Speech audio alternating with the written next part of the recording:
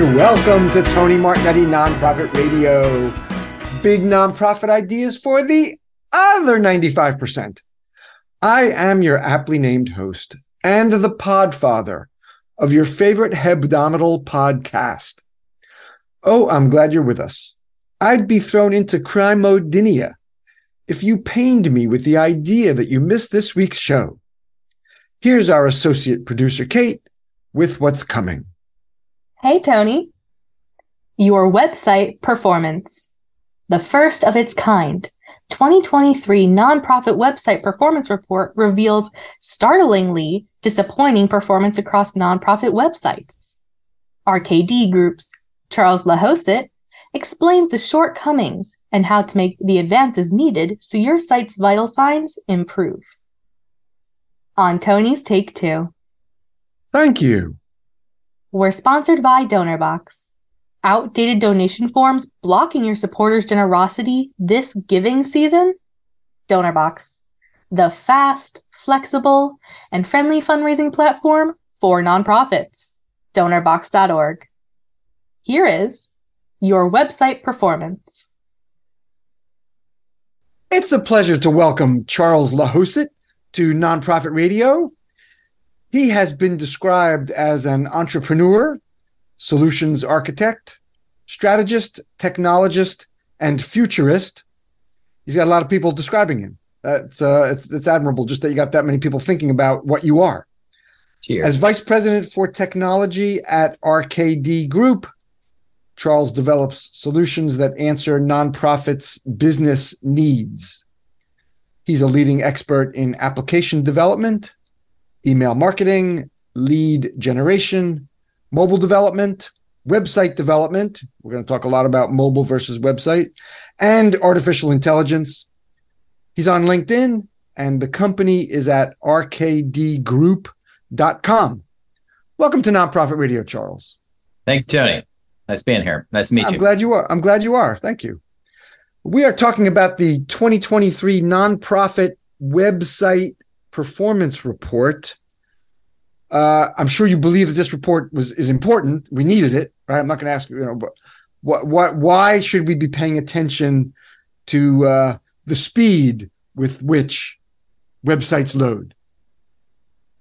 So, two things. One, organic traffic is such an important source for traffic to your website and ultimately for your online revenue, right? There's probably no nonprofit on earth would like to say, yeah, I'm fine to give up some organic traffic from search.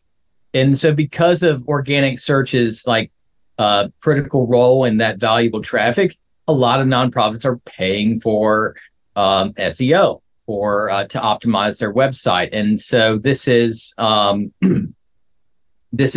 critical component in that optimization. And it's something that nonprofits that are paying for SEO should doubly pay attention to because,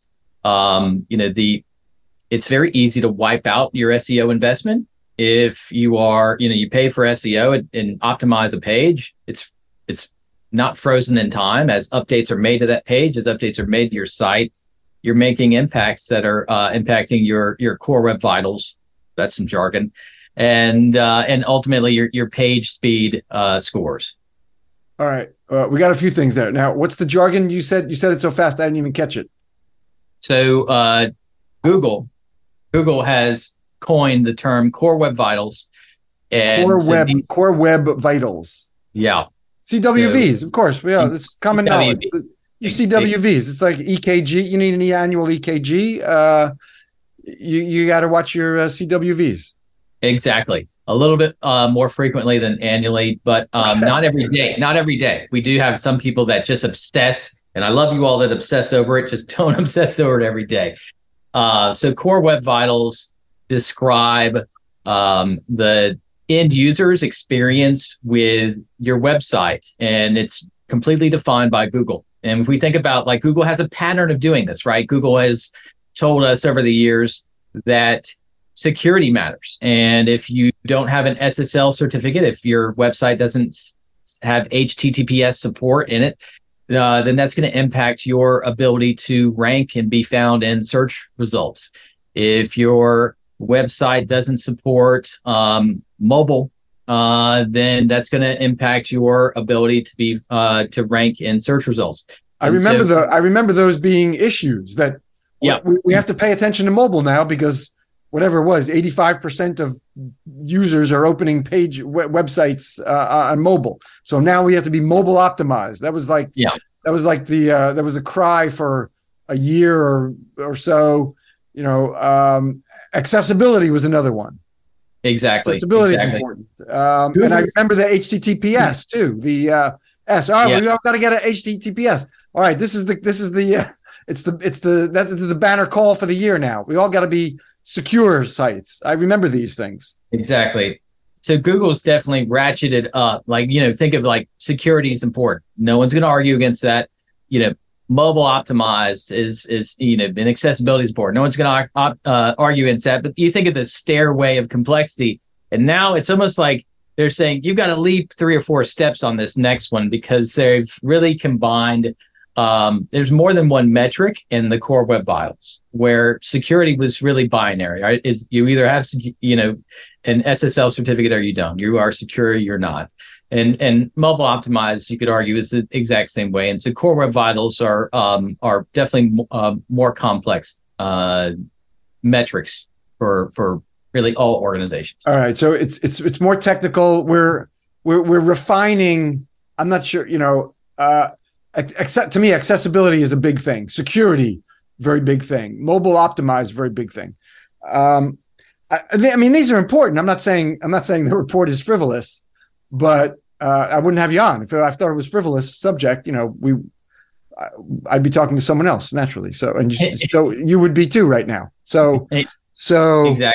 So I'm not saying that, but we're getting more degrees of refinement, maybe more precise degrees of refinement of our internet experience. Experience. Google is trying to define what a good user experience is, and that's so hard, right? And so what Google is trying to say is that a good user experience starts with how quickly does your content load, how quickly is the most amount of content available, and when your content is available, does it shift around? So when someone starts to read something on your page, does the content jump to another area and they have to go look for it, like an Easter egg? And so that describes at a high level the core web vitals, and Google is really trying to say this is what makes up a good user experience. Okay, and just make explicit for us why Google gets this credibility. I mean, how much of search is still done on Google versus the alternatives? Yeah, like all of it. No, not all of it. So, was it like 99% and then 1% for Bing and I think a lot of people in the search business are paying attention to AI agents and what they're possibly doing to Google's business, but the reality is that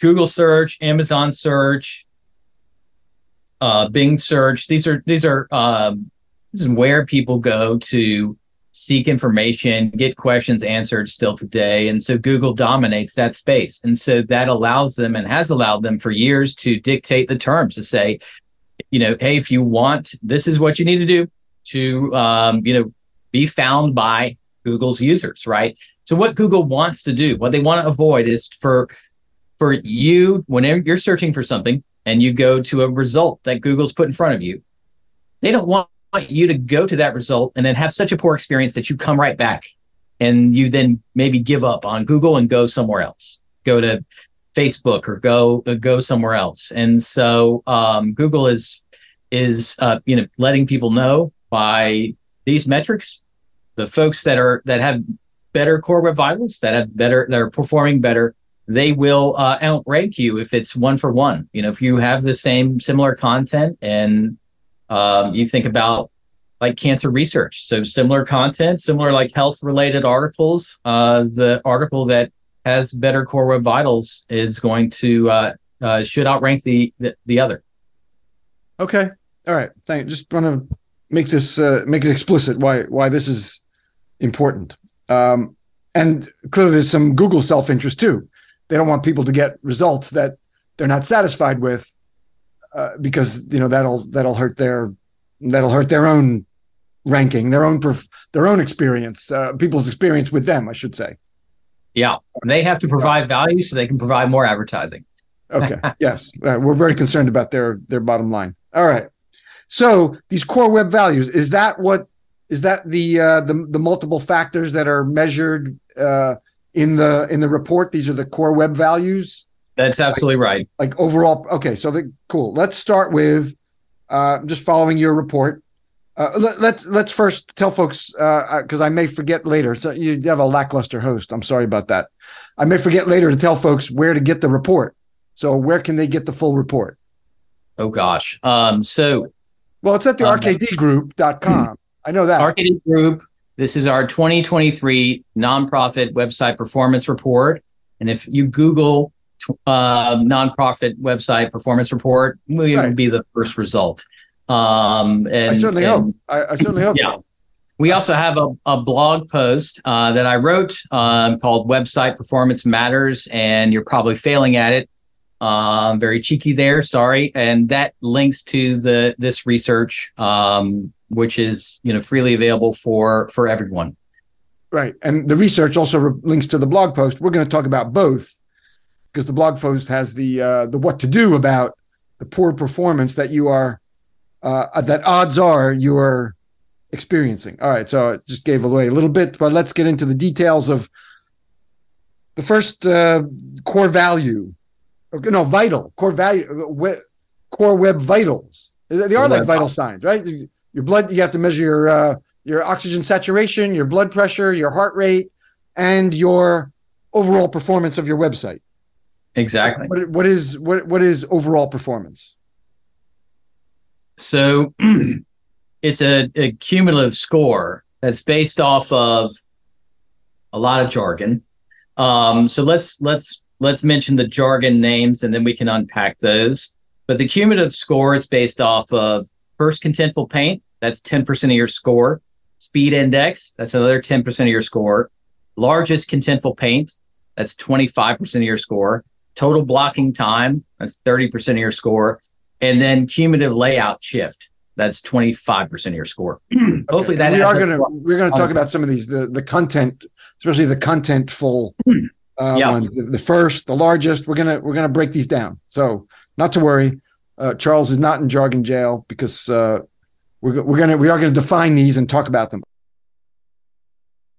It's time for a break. Are you looking to maximize your fundraising efforts and impact this giving season? DonorBox's online donation platform is designed to help you reach your fundraising goals. From customizable donation forms to far-reaching easy share crowdfunding and peer-to-peer options, plus seamless in-person giving with DonorBox Live kiosks. DonorBox makes giving simple and fast for your donors and moves the needle on your mission. Visit donorbox.org and let DonorBox help you help others. Now back to your website performance. So overall performance is an amalgam of the factor, the vitals that you just mentioned. I love that This is vital signs. It's the health of your, just like the health of your body is based on your weight and body mass index and like blood pressure, etc. The vital signs of your website. All right. Same thing. Overall performance. I'll leave the headline for you. How are we doing overall performance? So overall performance, 80% of nonprofits are failing at their core web vitals, and I think many more are paying attention this year than ever before. But I think many are still. This is an area that's new to them, and where they need some help with awareness and education here, and to kind of develop like new habits, new good habits, as you mentioned. How do you keep your body healthy? The same kind of starts to apply to your website when it comes to adding new content. What are you eating? What are you putting into your website? Well, is that new image optimized for the web, or is it a giant 5 megabyte file? That type of thing. Okay. And now for each of these vital signs, they're evaluated in mobile. You evaluated them. You did you do the study, or did you just were you actually doing you were 2,000 websites that you evaluated? Did you actually Yes. Did you actually do the work? Put them in? Both. I came up with the concept, and I do a lot of this work for individual nonprofits, like our clients at RKD. And so, we started with I think a list of 3,000 nonprofits, and that got whittled down a bit. But we had a really good representation of the industry and the different sectors within our industry. And so absolutely, I was part of this study. It's and you're right, there is a desktop version of these scores and a mobile version of these scores. If you're paying attention, your desktop scores are a lot more forgiving. They're probably a lot better than your mobile scores, and your mobile scores, you probably wish you could ignore those. But why? Yeah, we're going to talk about each of these factors, as I said. But why is it that overall mobile performance on mobile devices is much poorer than on desktop devices? Why is that? So it is primarily the amount of content that we're putting into our pages, right? And so think of anyone's homepage, and there's almost no end to what people feel like. This is the front page of our online experience, of our user experience. And so there's so much there, and we often want it to be interactive. And so maybe we want video to it. And so video on desktop is more forgiving because most people have a broadband connection. Video on mobile, Google will judge you over like a 4G connection. And so it's less forgiving to have all of this like really heavy interactive experiences and content on mobile. And so I think that's a good spot to say, like, achieving 100 isn't the end goal here. We want to have positive scores. We want to have good scores so that we rank well, but sacrificing what you need to communicate a message shouldn't be the goal. Meaning, like, here is a dark page with light text. Here's a light page with dark text, and that's it. Like, no one's arguing that we go there to that extreme, although you would score really well. Well, but that was back in dial-up and DSL days, when before we had images and everything was text, and page load speeds were like 30 seconds. Yeah. And right. So and some of the mobile scores are still impacted by that, like a 4G connection time. And so we know that's not everyone on mobile, and so we just have to be aware of that's part of how Google is kind of ranking and judging our mobile scores. And the report breaks it down by sector. You have probably 8 or so sectors for each of these vital signs. We're not going to go into them. Folks can get that kind of detail if it's arts and culture versus education, et cetera, versus human services, et cetera. But we're doing poorly in mobile. I mean, the percentage of across the board, right? It doesn't matter what your sector. The percentages of pages that either failed or were poor or needed improvement is very much higher than the ones that were rated good. Yeah, unfortunately, on mobile. Yeah. Very true. Okay. And desktop, much different. Desktop scores much better across all sectors. It does. And one of the reasons for that is Google doesn't put the same threshold of 4G on desktop like it does on mobile. And so it's easier to score higher on desktop. And part of the reason that is also, if we think about, like, where do we often start when we're designing? So many are still starting from desktop and then thinking, well, all of this will just kind of scale for mobile, but it's Mm.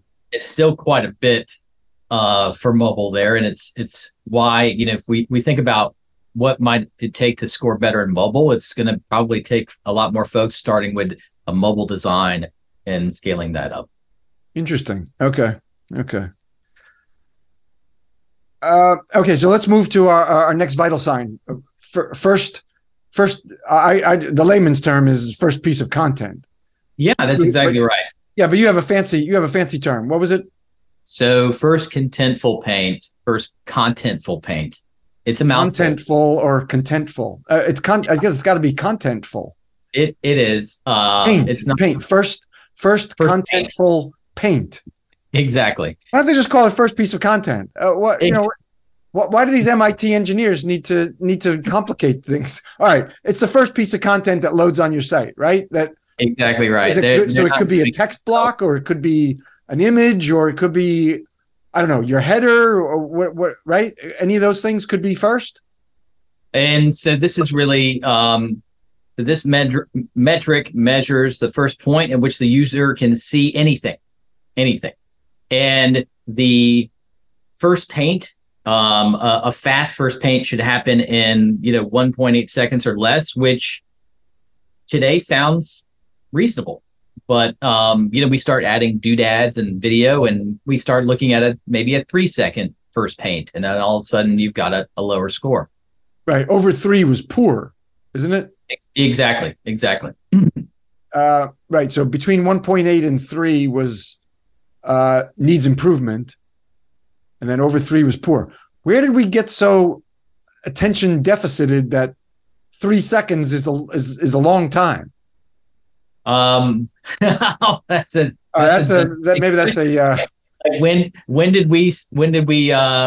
the goldfish beat us on an attention span?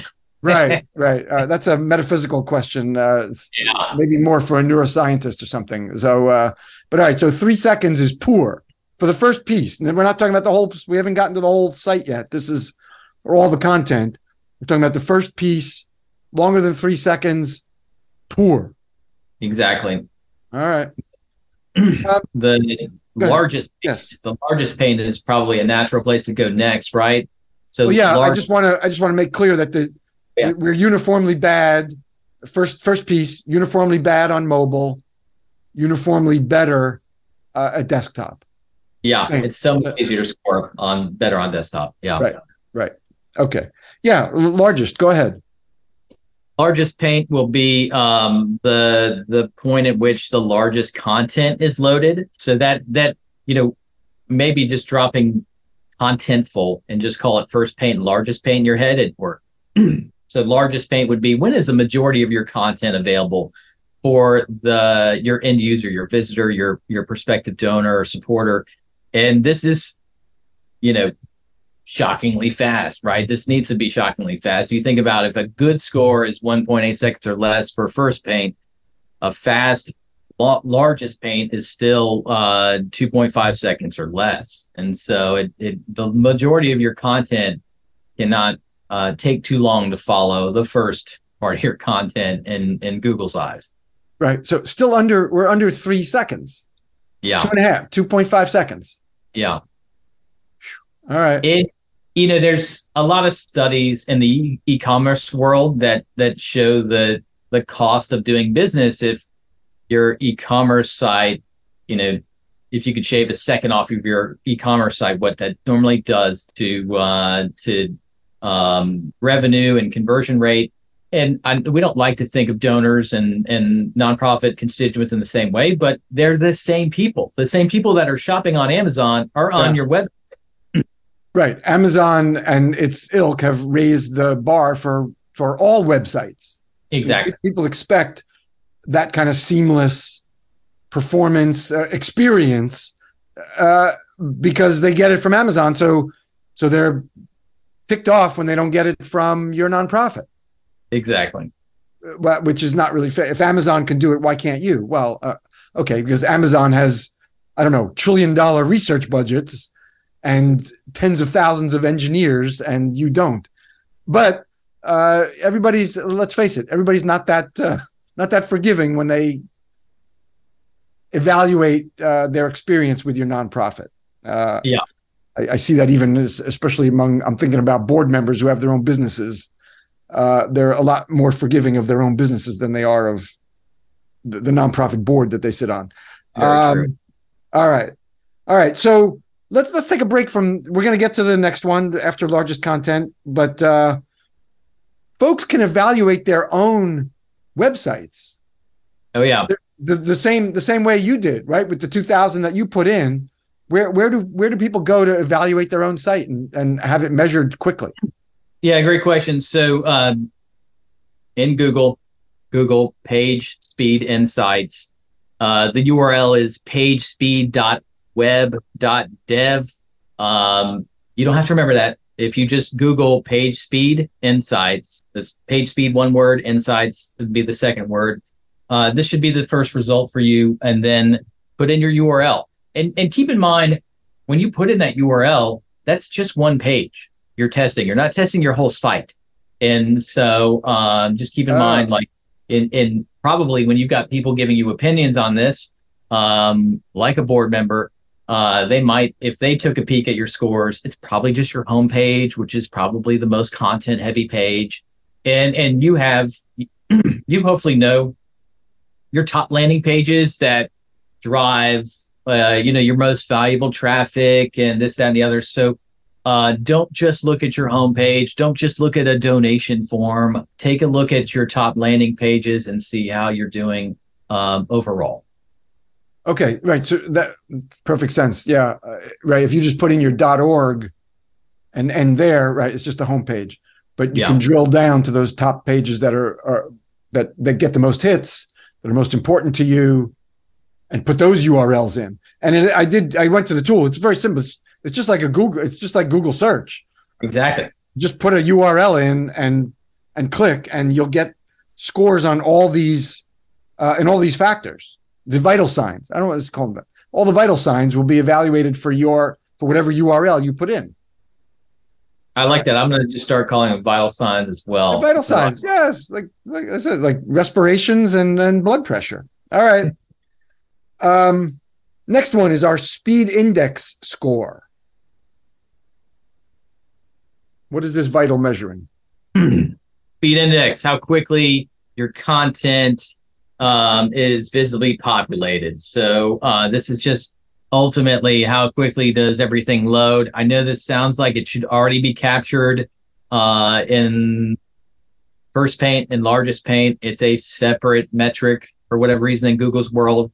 And a fast speed index should be 3.4 seconds or less. All right. This is the whole page, though. This is the whole page. Right. Yeah. Initially, we were measuring first piece of content, largest piece of content. This is the entire page. This is the whole page. And do you think about the progression from first paint in 1.8 seconds or less, largest paint in 2.5 seconds or less, and now the whole page in 3.4 seconds? It's not, you're talking about hundreds of a second, milliseconds. It's not a lot of time in between these things happening. All right. So 3.4. So for the whole page, you're letting you go over 3 seconds, but you can't have 3.5. Right. Over 3.4 needs improvement, right? Exactly. All right. And what was poor? What above what score is, or above what time was poor for the speed index score? Oh gosh, let me actually look at the report on that one. Okay. I'm just amazed by the lack of attention or lack of patience that we all have. It's not like I'm saying I'm willing to wait 30 seconds for a page to load. I'm not. And so a poor we're all in this together. But no, you're absolutely right. A poor score is so needs improvement is sorry, I was actually reading the wrong thing. It should be over 4 seconds for needs for so it gives you 4 seconds it gives you 4 seconds. Yeah. For good. That's for poor. Oh, over 4 is poor? Yeah. Okay. That's not a lot of time for an entire page. 4 seconds. And no. And there's research that if people have to wait too long, they'll just go away. So yes, and so what Google's saying is they're seeing is like you click on a link and you come back, or maybe you clicked on what a lot of people probably do. You click on 4 links, and you aren't engaging with them, or you're not engaging with them long enough, so that Google goes like, okay, you spent so many seconds here and it wasn't enough. This is quick tangent. But in Google Analytics 4. There is a metric called an engaged session. And Google has deemed the default time for an engaged session is 10 seconds. And I think that most 10 of seconds, that's engaged? Yeah. I 10 think seconds is engaged? I thought like 30 minutes is engaged. No, I think most of us would actually go like 10 seconds is somebody just kind of window shopping. It's just kind of like, where's your phone number? Where's your address? Like 10 seconds is, and so in Facebook and Google's world, 10 seconds or more is an engaged session. But I think for a nonprofit that's trying to make meaningful connections, your metric should be a minute. It should be. Yeah, come on. I mean, I think Google needs more baby boomers and great generation, because we would say like 20 minutes is an engaged session. All right. Exactly. All right. Anyway, that engaging with a person anyway, but even a website, 10 seconds. All right. A minute. It just doesn't seem like a lot of time. I mean, you're reading things. I mean, videos. I understand videos are supposed to be 90 seconds or less. All right. What a world we're living in. To flesh it out like this. I mean, we're all living it every single day, but to talk about these speeds, it's almost surreal. It's surreal. It's hard to imagine it being true. Now, for our nonprofit friends out there, and when you're ready, you can customize your definition of an engaged session. And so your engaged session doesn't have to be Google's 10-second definition. In the future, you can change it to be 30 seconds, a minute, 20 minutes. You can do that. But if you have Google Analytics 4 off the shelf with that default setting, it's 10 seconds. Okay. All right. But it's changeable. All right. At least the thing is forgiving by my human standards. Anyway. All right. Let's deal with accessibility. We're doing, this is a good one. We've improved over the past many years, and this one is the best of all the scores that we've talked about, all the vital signs that we've talked about so far. I agree with you. We've, in our physical locations, have made our physical locations more accessible and inclusive. It's important that we make our online content more accessible. Right. Charles is showing the thickness of his glasses. Charles has bad eyes. All right. And so I'm not the only one. And so Google has definitely made accessibility a factor. And so this is not a hard one to get right. And you want to get this right, as it actually 100% overlaps with SEO. So, the alt text on an image, well, that's part of accessibility, and that also is needed for SEO. Your good page headlines, good page titles, good contrast so that people can read. So we're not doing Tony, let me hear your thoughts on gray font on a really light gray font on a white page. That sounds terrible. I mean, at 61, I would be squinting at that. Why does this have to be so hard to read? So yeah, the contrast is important, and because it makes it easier to read. And so Google just has seen from people that where things are hard to read, where they're not accessible for folks, they leave and they don't come back. All right.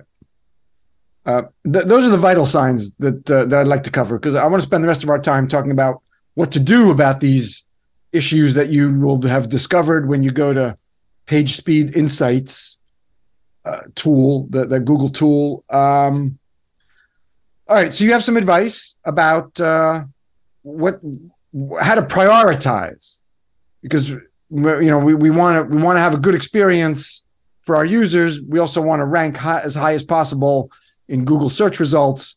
So how do we approach the remedy to what we are likely to discover, because we're all doing so poorly, especially in mobile? So I guess I would say step 0 is make sure that this is a priority for your whole team. If you have a partner, whether it's like an SEO specialist or an agency that's working with you, it can't just be a priority for them, because if you have different team members or even different teams that are creating content, uploading content, updating content on your website, your website is rarely a static set it forget it thing. It's always being updated and touched. And so any investment that you make, really you have to have step 0 be everyone on your team, everyone with your organization that touches the website has to be following your own guidelines for your healthy vitals, to have your healthy and positive vital signs. Once you've got that, because that's really going to be whether or not, hey, I spent so much money, I invested in improving this, and is it going to be just as good as it was when the investment was delivered, the work was delivered, or is it eroded? We really want to avoid wasting that investment. So once you're past step 0, recommend that you do an audit of your website tags. And so these used to be hard-coded pixels. People used to put a Facebook pixel and a Google pixel and every other pixel like hard-coded into their site. And we were taught, all right, that's not the best way to do it. We moved all of our tags to Tag Manager, like Google Tag Manager or Telium. Most nonprofits are using Google Tag Manager, so we'll stick with that. And so that's a good thing. Google Tag Manager makes it easier to control, like where a pixel loads, where an advertising tag loads or doesn't load. What I think too many people do is they add tags and then but they're not actually going back and saying what shouldn't be here anymore. And so here's a little question for the audience: is how many of you out there have Google Analytics 3 tags still loading in your tag manager? As Google Analytics 3 isn't collecting data for you anymore. And I bet it's more than 0. So the tags, and here's another neat trick to try. They call it a trick. It's not a trick. If you have the ability to have a staging environment for your site, and I hope that you all do. So if you have a developer environment where you can make changes and it doesn't impact your site visitors experience, do your page speed insights with no tags, like no tags on your staging site, and then take a look at what the same page speed score is with your production site with the tags on. That's the cost of all of the conversion tracking, your digital analytics. That's the cost of that. And I'm not arguing, like we need that knowledge, we need that information, but there's a cost to it. There's an expense, and it's going to impact your vital signs. It's going to ultimately impact the page speed, as the time to load the page will be like, do you have 200 tags, 300 tags in Tag Manager, and it's all of those are loading. And so it's good for you to see the total cost of those, so you can know, well, how often do I need? Can I just do spring cleaning once a year? Do I need to have a program where we are looking at retiring tags and removing tags every quarter? It's probably doesn't need to be that frequent as every quarter, but if you're not looking at it at least once a year, chances are you've got like dozens of tags that could be retired and removed, and that are that are lowering your score.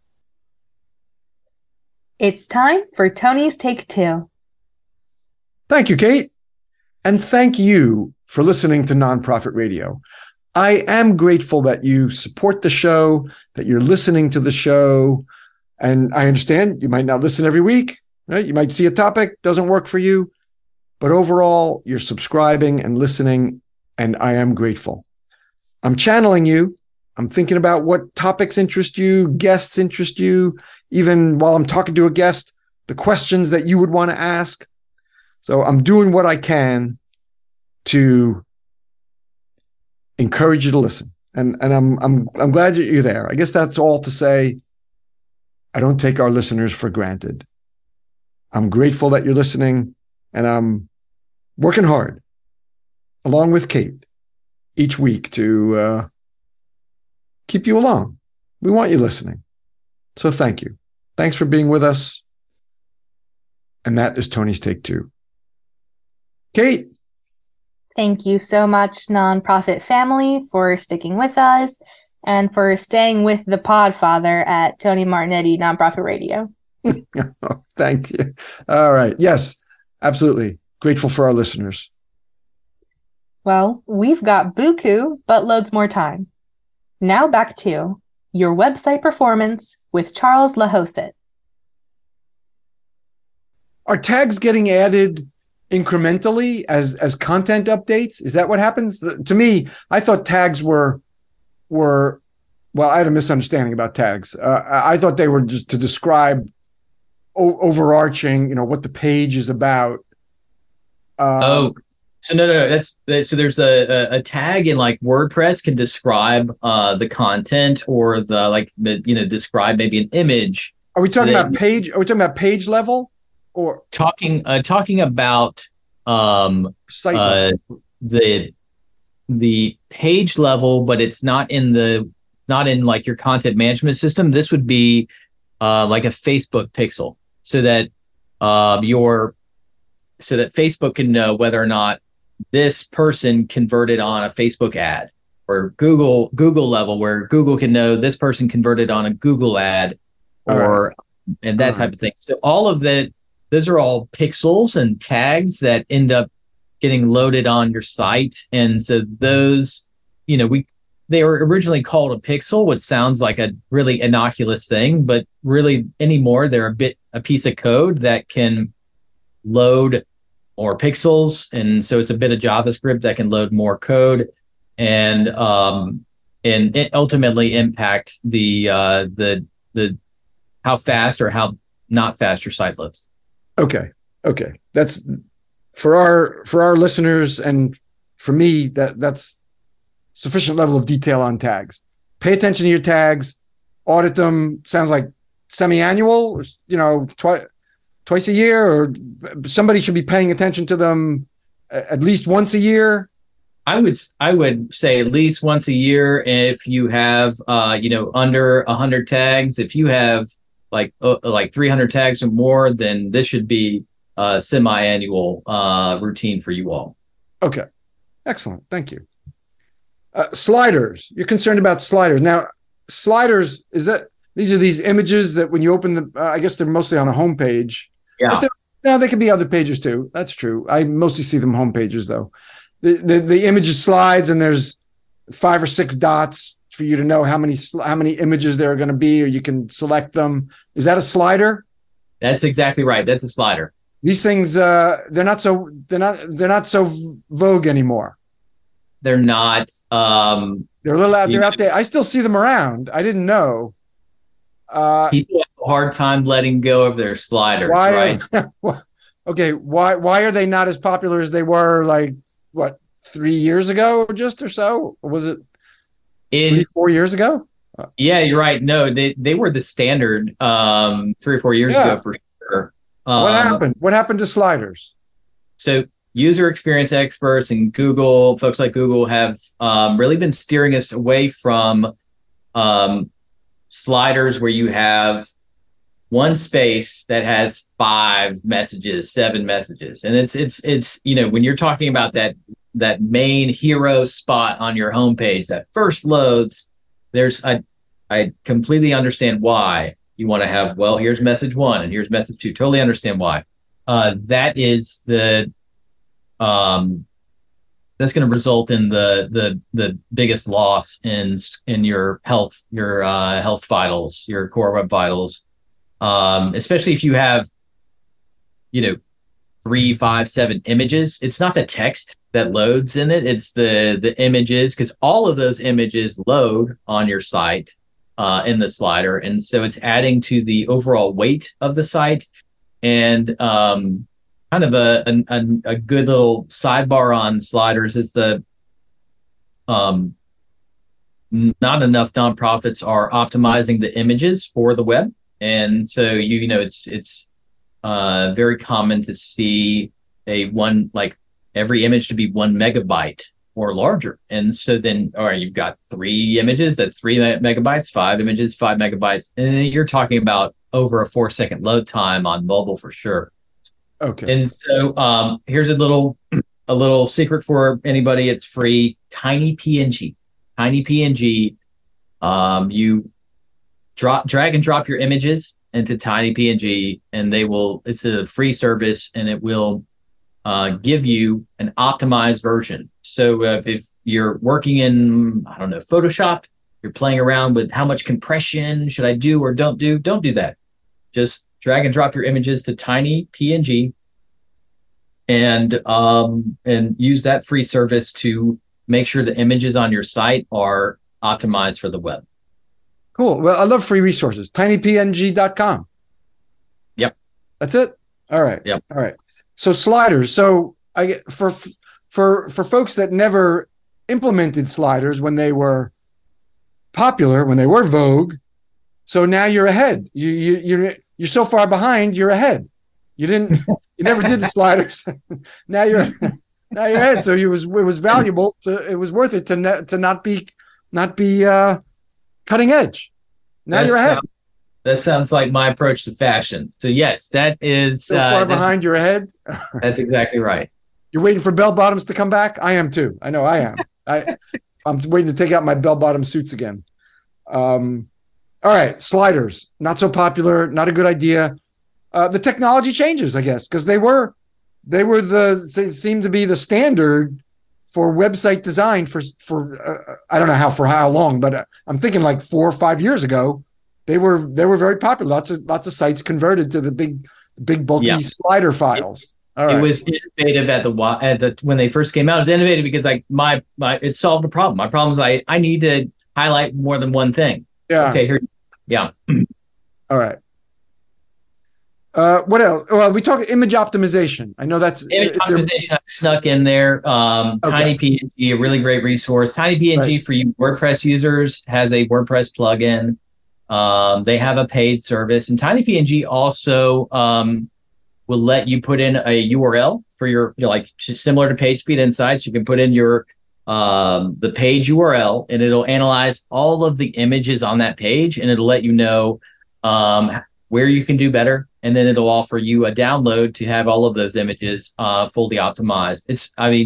Oh my gosh, what a valuable free service. We love it. We love it. All right, tinypng.com. You have something to say about light boxes? Light boxes. So these are pop-ups. These are modules.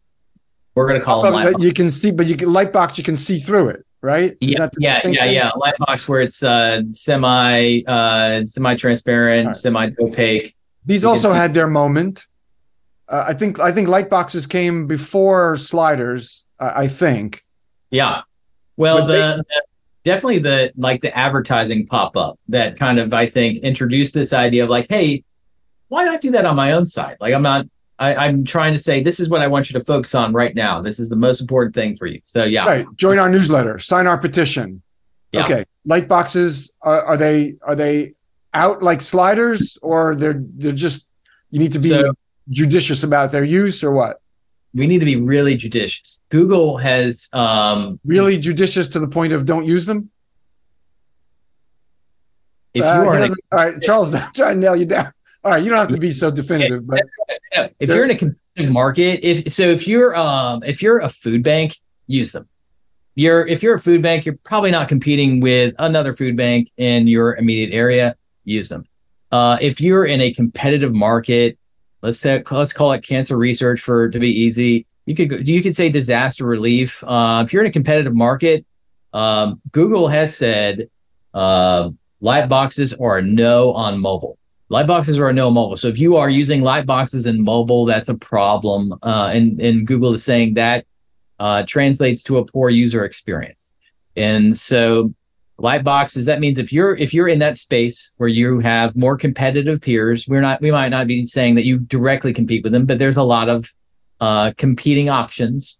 Yeah. Then light boxes, you should focus on light boxes on desktop only. And if you're in a space where you're the only one focusing on animal welfare in Lawrence, Kansas, you're fine to do, because then you're not really competing for ranking and animal shelters in Lawrence, Kansas. And so you're fine to use light boxes on mobile and desktop. Just know, ultimately, there is a cost to that in your core web vitals, but it's light boxes in mobile for competitive markets, really, really risky to your organic search traffic.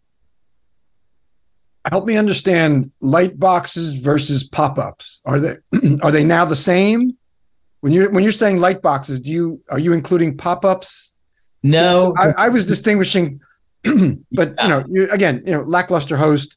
I don't work in tech. I work in planned giving, fundraising. So to me, a light box was a pop-up that you could see through, and a pop-up was a pop-up that was opaque. Couldn't see. Okay. I was talking about a pop-up that was, so my definition of a pop-up was more of the light box that was opaque, but I guess because I think there's you know the definition. Yeah, right? Yeah. So right. Let's describe it as if it's a pop-up and it doesn't block any of the background behind it. I mean, it doesn't have any shroud, then Google's okay with that. If you have a pop-up that has or a light box that has a shroud, meaning it's semi-opaque, it's semi-transparent, but it blocks content in the background or your access to it, then that's what Google is saying. That's a no on mobile if you're in a competitive market. Okay. All right. And clearly, my definition and my understanding is outdated. Don't be surprised. So pop-up is what we refer to them as pop-ups. I mean, I'm sorry. We refer to them as light boxes. Yeah. Sorry. Light boxes. Yeah. That's what. Yeah. Sorry. I'm sorry. All right. Light boxes. Stop saying pop-ups. That's the last time I'm going to use that word. They're light boxes. All right. Now, I'm not following this the way you are. What else should we focus on, Charles? You got some more, a little more in there. In order to make sure your content loads the fastest, you should be using what's called a CDN, which is a content distribution network. You really want to seek hosting solutions that are integrated with a CDN so that you don't have to try and solve for this separate.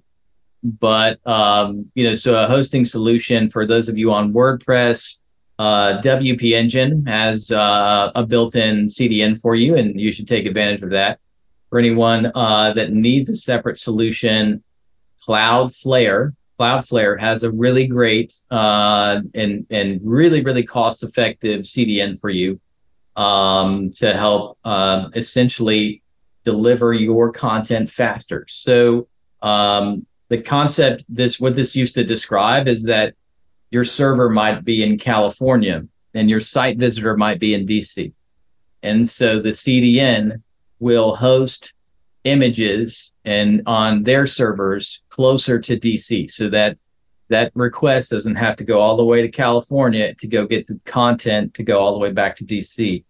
And so instead, a CDN like Cloudflare might have your images on your site hosted in North Virginia data center so that it's that site visitor accesses your site content faster. CDN, faster content.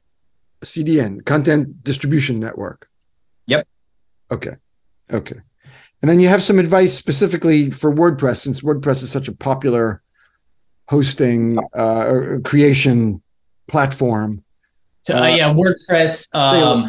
So many nonprofits are on WordPress, and really so many websites are on WordPress. And so if you're on WordPress, you should really be on WP Engine as your web host, unless you're doing something.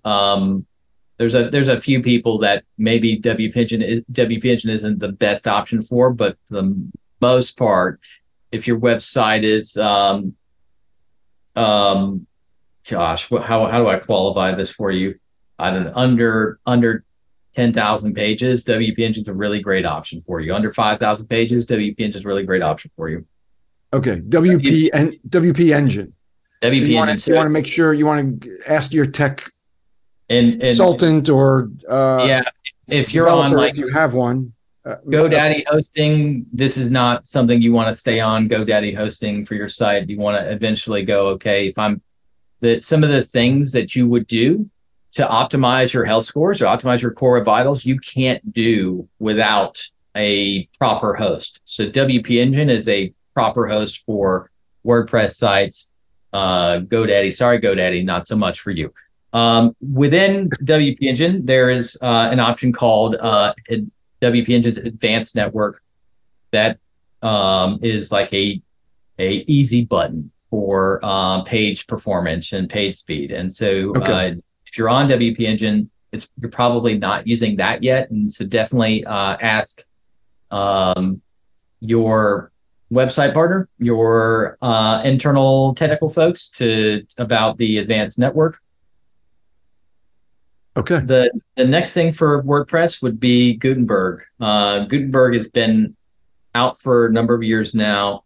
Gutenberg is this is funny to say, it's the native editor in WordPress. So meaning, like, when you are on WordPress, when you are editing content, the native editor that ships with WordPress is Gutenberg.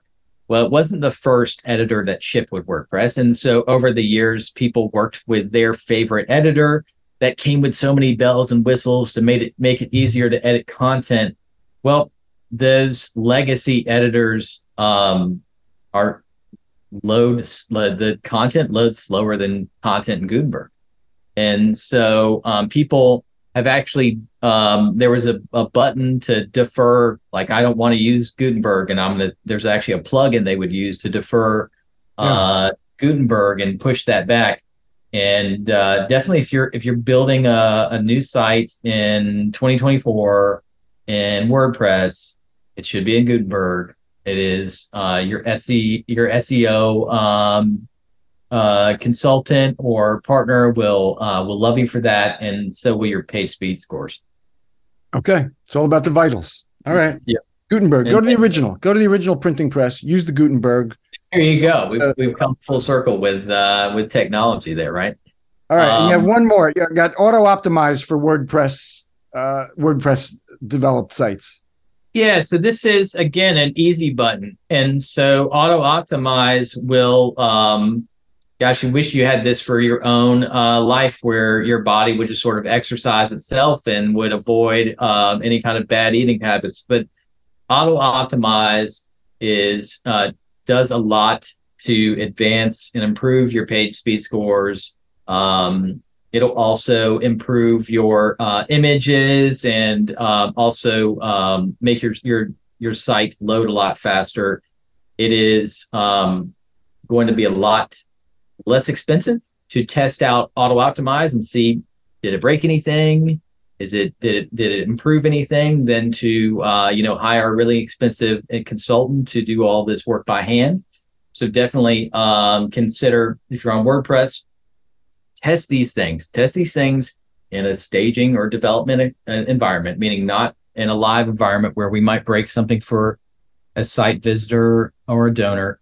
And so when we test these things in a staging environment, we can say, oh, hey, this doesn't break anything, and it gave us a 30% improvement to our scores or 50% improvement to our scores. We've seen some really drastic improvements to scores with auto optimize, and it feels like, in some ways, it's the easy button for WordPress sites. Charles, we're going to leave it there. Cool. All right. So the report is 2023 Nonprofit Website Performance Report. You'll find it at rkdgroup.com, or just search that report name. And I think, to the you're looking at your own scores like bone density and A1C and cholesterol and triglycerides and total cholesterol and high density and low density lipoproteins. You got to look at you got to look at your first piece of content, largest content, your speed index scores. These are all vitals. Exactly. Are you looking at your own health metrics every day? Right. Exactly. Yeah. So is that parallel? I mean, well, a little more often. I mean, hopefully you're doing a primary care physician visit once a year.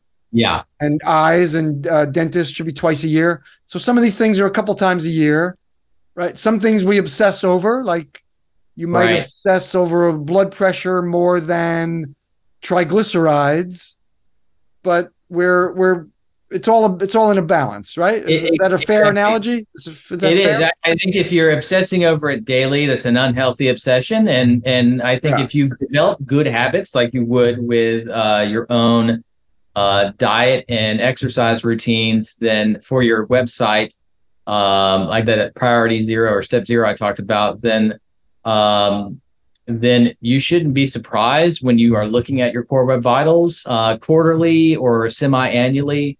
I would look at it more than once a year, but I wouldn't look at it every single day, because that's just when you see a change on any given day, I think that is a distraction.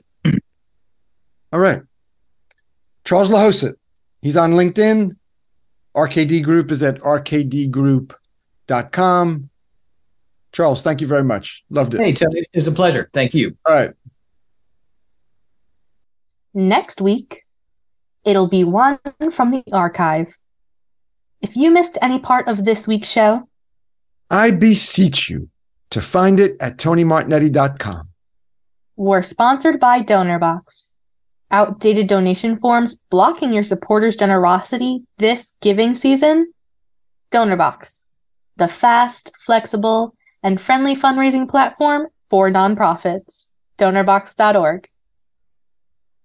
Our creative producer is Claire Meyerhoff. I'm your associate producer, Kate Martignetti.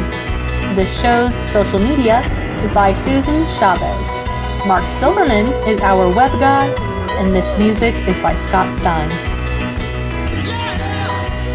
Thank you for that affirmation, Scotty. Be with us next week for Nonprofit Radio. Big nonprofit ideas for the other 95%. Go out and be great.